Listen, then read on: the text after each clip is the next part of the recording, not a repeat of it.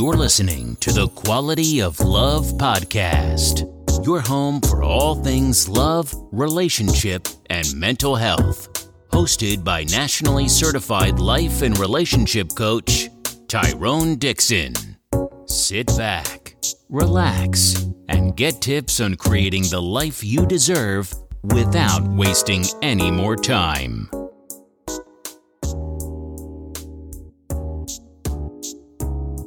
Welcome to the Quality of Love podcast. I'm your host, Tyrone Dixon, nationally certified life and relationship coach, husband, father to two beautiful princesses, and CEO and founder of A Rose Through Concrete Consulting. Thank you guys for taking our time out to listen in with us tonight. We really appreciate it. We're back with another question and answer episode. Thank you all for all of the subscriptions, the downloads. I'm starting to see more people in public, and they're starting to mention the podcast a little bit too. So thank you. Seriously, thank you. I can't say it enough. Thank you to everyone that's taking the time to listen, whether it was a long period of time or a short period of time. I really appreciate it. I also want to say, if you have not gotten a chance to do so, I just did an episode of my very good friend Jeff Franklin, aka Frankie J. He has an audio set on the Fireside app podcast kind of thing set up. I'm not quite sure what Fireside is just yet. I know it's new. It's kind of an audio setup, but I just did an episode on Frankie J Raw. I was fortunate enough to kick the season 2 off with my good buddy Jeff Franklin. We shared some laughs. We shared a few memories. So go ahead and check that out. Excuse me. I'll leave the link in the chat, or I should say in the description of this episode of the podcast if you haven't gotten the Fireside app or you don't know where to get it. But it's definitely worth the listen. It felt good to reconnect with my friend Jeff. I hadn't connected with him in quite some time. He has a busy life, big balling over there, doing fireside chats and all of that stuff. And then, of course, you know, I'm always involved or engaged in something. So it was a great catch up kind of thing, and it was a good trip down memory lane. And I shared something with him on the podcast that I'll share here as well. And that was I'm really appreciative that I was able to have my first work, like actual professional work interactions with Jeff. And the reason why I say that is because he was very welcoming, right? And I was very anxious going into work post-college and how I would be and if I would be successful in a professional setting. I just had a lot of nerves and trepidation like anybody coming out of college. And working with Jeff was really cool because it was like him and I have a similar humor. So it really just kind of broke down my defenses and broke down all those kind of negative thoughts I had about going into the work environment. And we were really, really successful. I don't know if there's statistics still, but if you look at any of our statistics, any of our stores that we worked at and selling Verizon files, we were successful. We used to do our thing. So shout out to Jeff. Check that episode out on his Fireside chat audio. I'll leave the description, or I should say I'll leave the conversation in the description. Check it out. Let me know what you all think, and then we'll go from there. All right. I know you're here this evening to kick off this question and answer episode. We're going to hit on some narcissistic question and answers. We're also going to talk a little bit about some relationship Q&A. Before we do that, though, I had the wonderful opportunity over the weekend to celebrate both my father as well as my mother-in-law. Is it mother-in-law? Well, my father's wife. I call her Ma. Her name is Lois Jackson.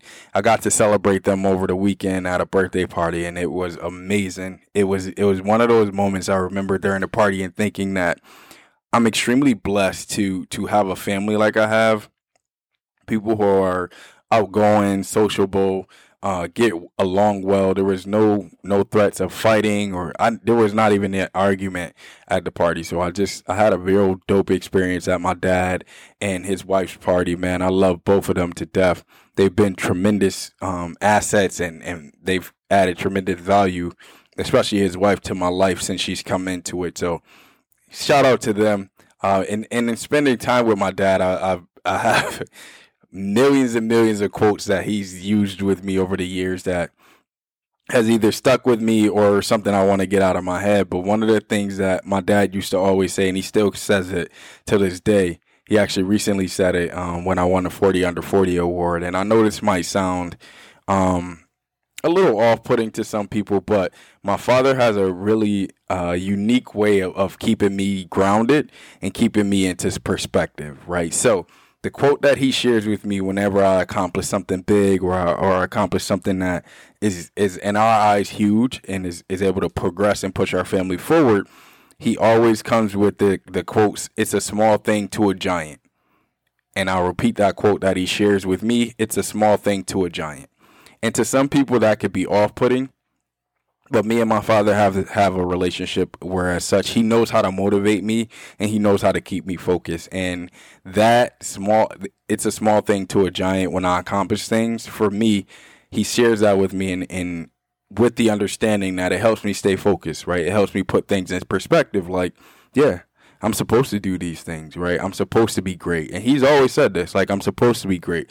I'm supposed to accomplish huge things. I'm supposed to have great positive influence over people, right? So when my dad has shared those things with me or shares them with me today, it really gives me perspective and it allows me to lock in and focus a little more because I know there's so much more that I can accomplish. I just barely scratching the surface on who I am, who I can be. With the help of the Lord and being a good person and a positive person. So he knows that, I know that. So I appreciate him whispering in my ear when I won the 40 Under 40 award. It's a small thing to a giant.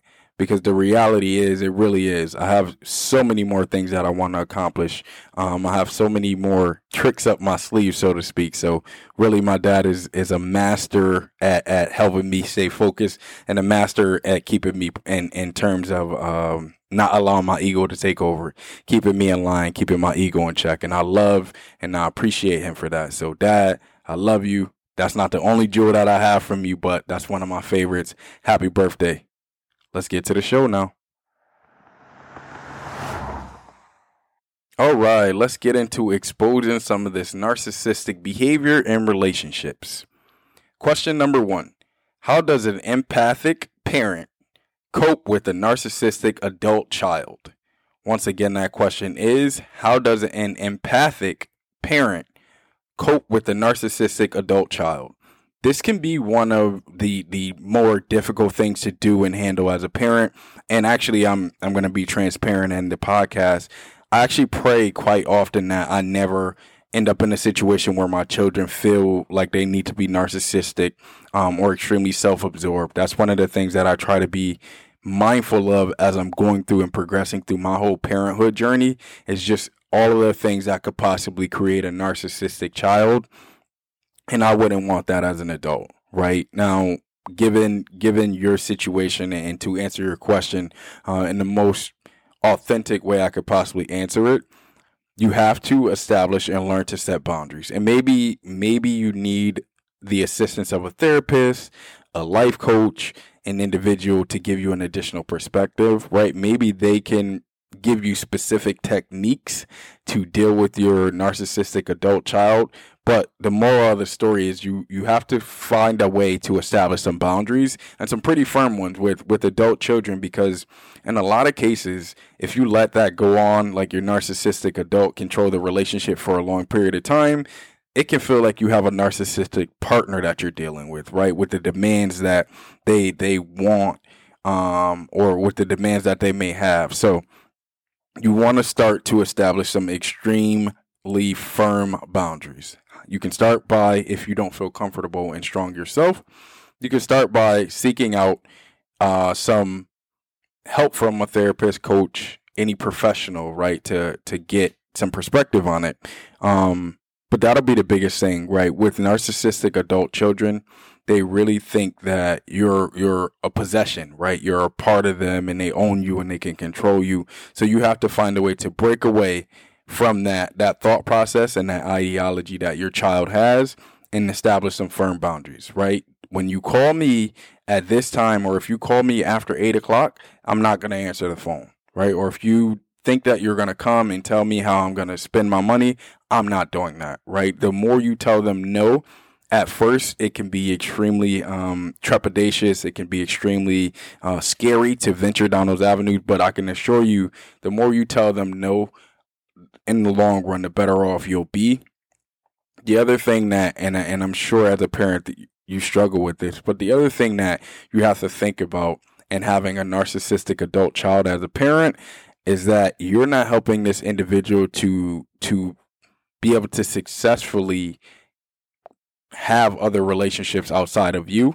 And the relationships that they do have outside of you will probably be relationships in which they're manipulating another individual or they're controlling their partner, right? So there's really a trickle-down effect to you not establishing boundaries, and that trickle-down effect can result in someone else getting hurt because your adult child doesn't have the necessary boundaries to move forward in life and not be narcissistic.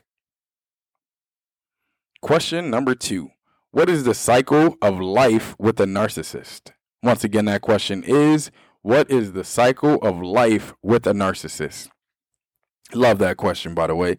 First, it'll start off as a narcissistic individual is extremely charming, though typically when I've worked with either people who are in relationship with narcissistic individuals or display narcissistic behavior, or people who think they may have some narcissistic characteristics or trait within themselves, typically the life cycle goes from them being an extremely charming individual when you first meet them, so someone who meets your needs, an individual who you feel like you can have a lasting relationship with.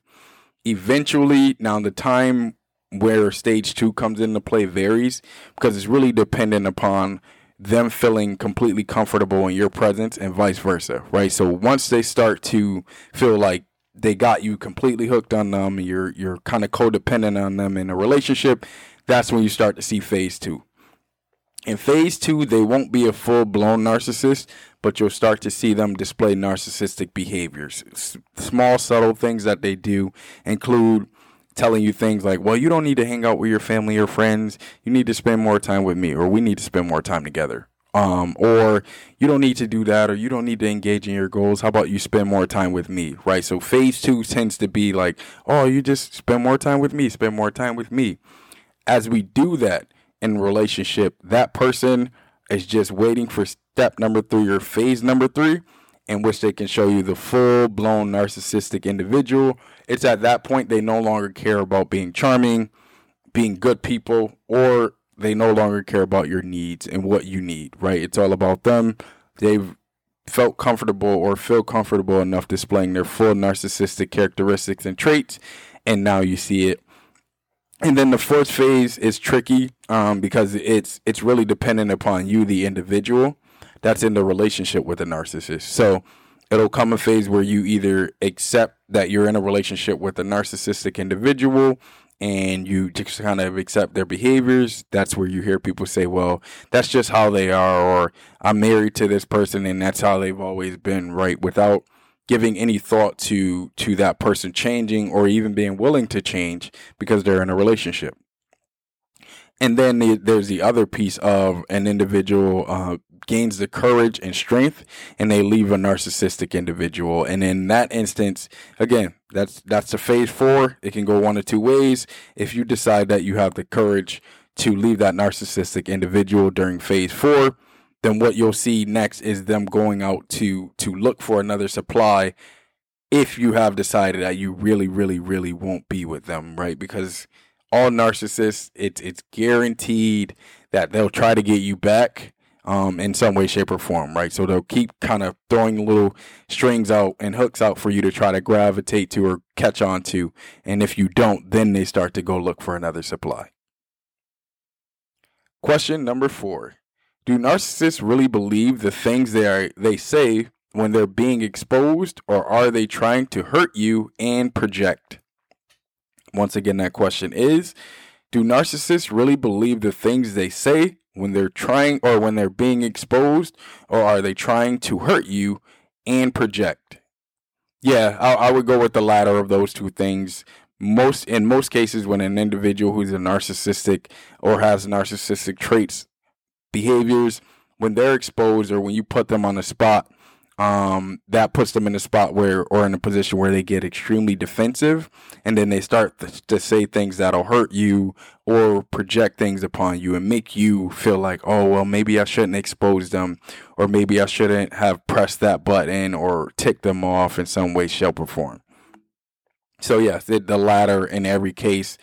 They are well aware of what they're saying, and they're also well aware of the fact that what they're saying is probably not true, but they know it'll hurt you and it'll cause you to be sad. So they're going to use whatever they can to kind of keep you dependent upon them and maintain that codependent relationship.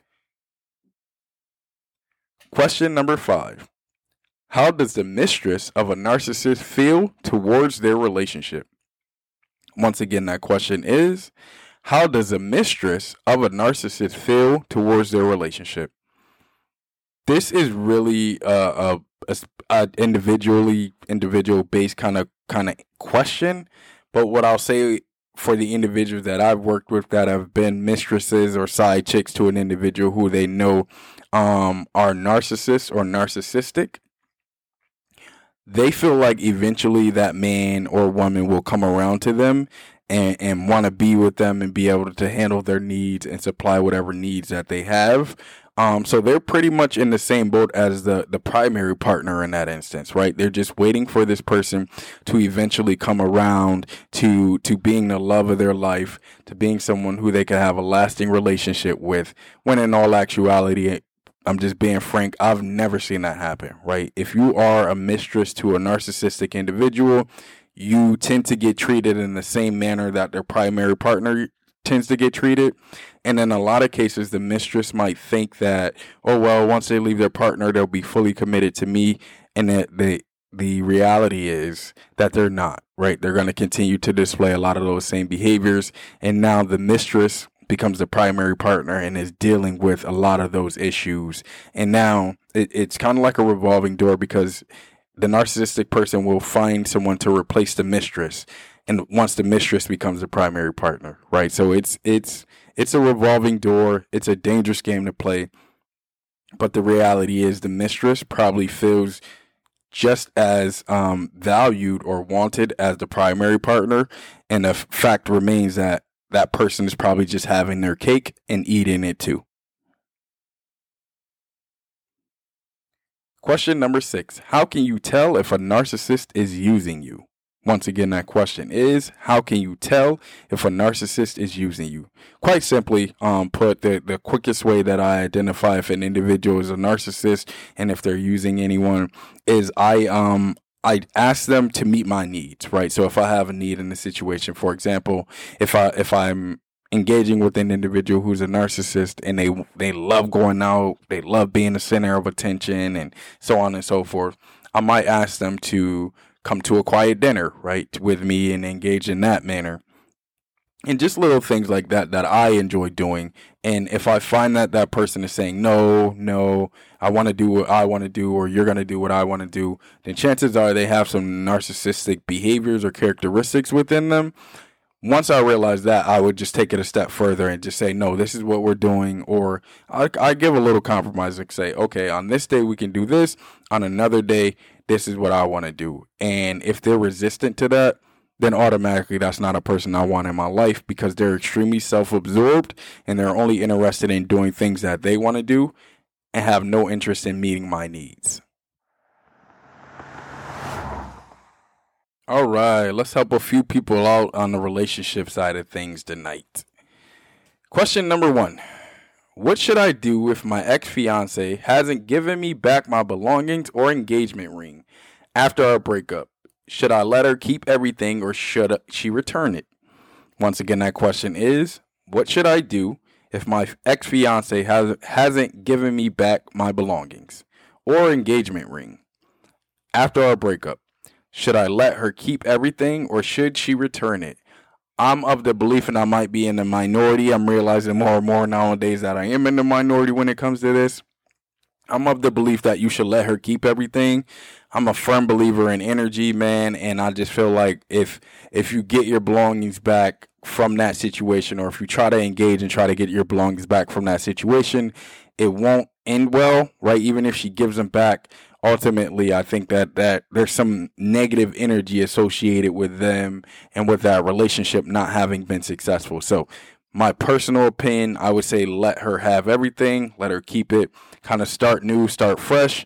And this is also an opportunity for you not to have to look at an item of clothing she bought you, or look at the engagement ring and say, man, if we could have just did this, it might have worked out. Or, man, if I could have just kept it up in this manner, it might not have worked out. Everything happens for a reason. Identify the lesson in the situation that you want to extrapolate or take from, and then use that lesson to move forward in all your other relationships. If you gotten to the point in which you were engaged, I would imagine that you love that woman, right?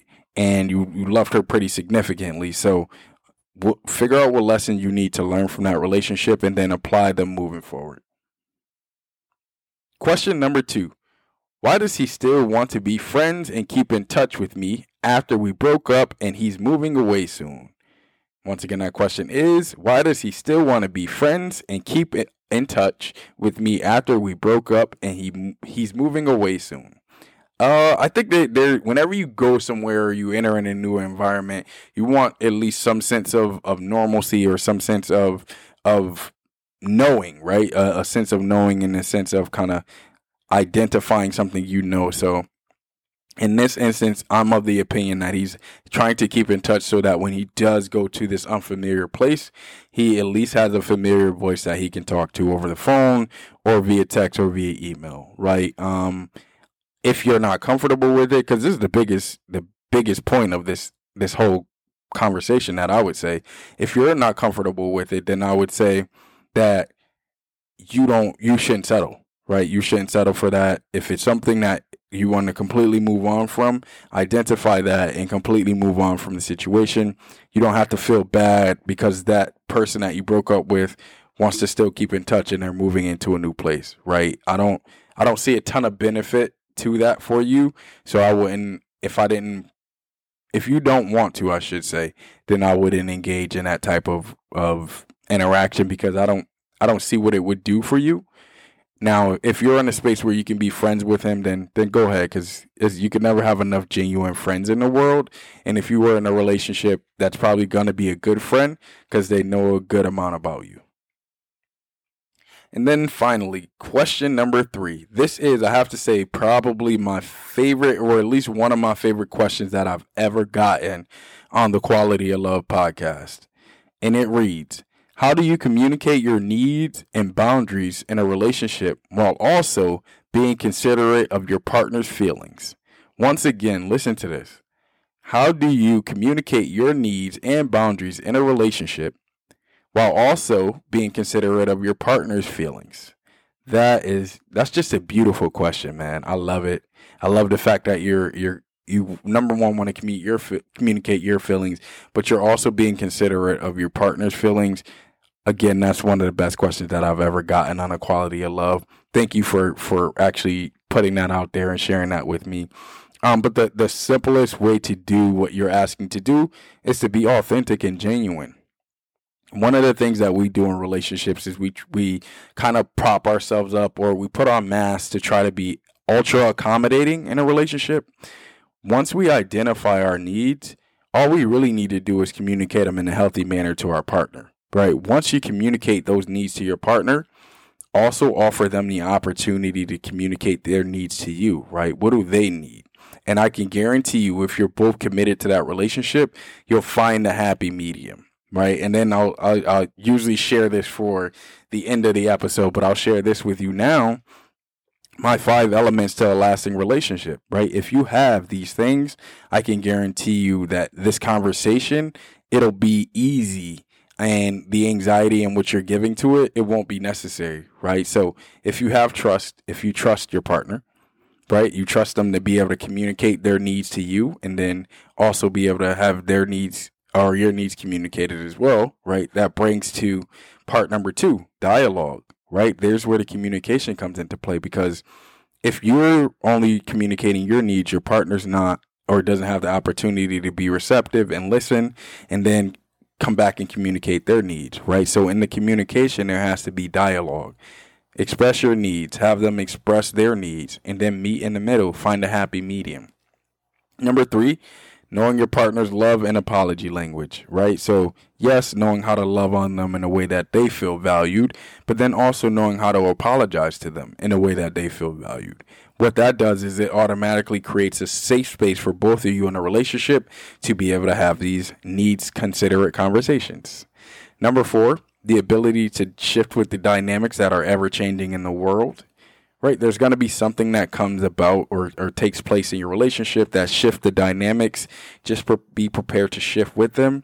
And then here's the best part for this conversation that you're going to have: unconditional acceptance, right? So maybe you don't get the answer you want to get right away in terms of needs being met, but accept your partner for who they are and know that they're working to be the best person that they can be on a daily basis. That's it. That's all I have this evening. Thank you all again for listening, downloading, and subscribing. I appreciate it. I appreciate the love. Don't forget, the quality of love and relationships that you have in your life will determine the quality of your life. Peace and love.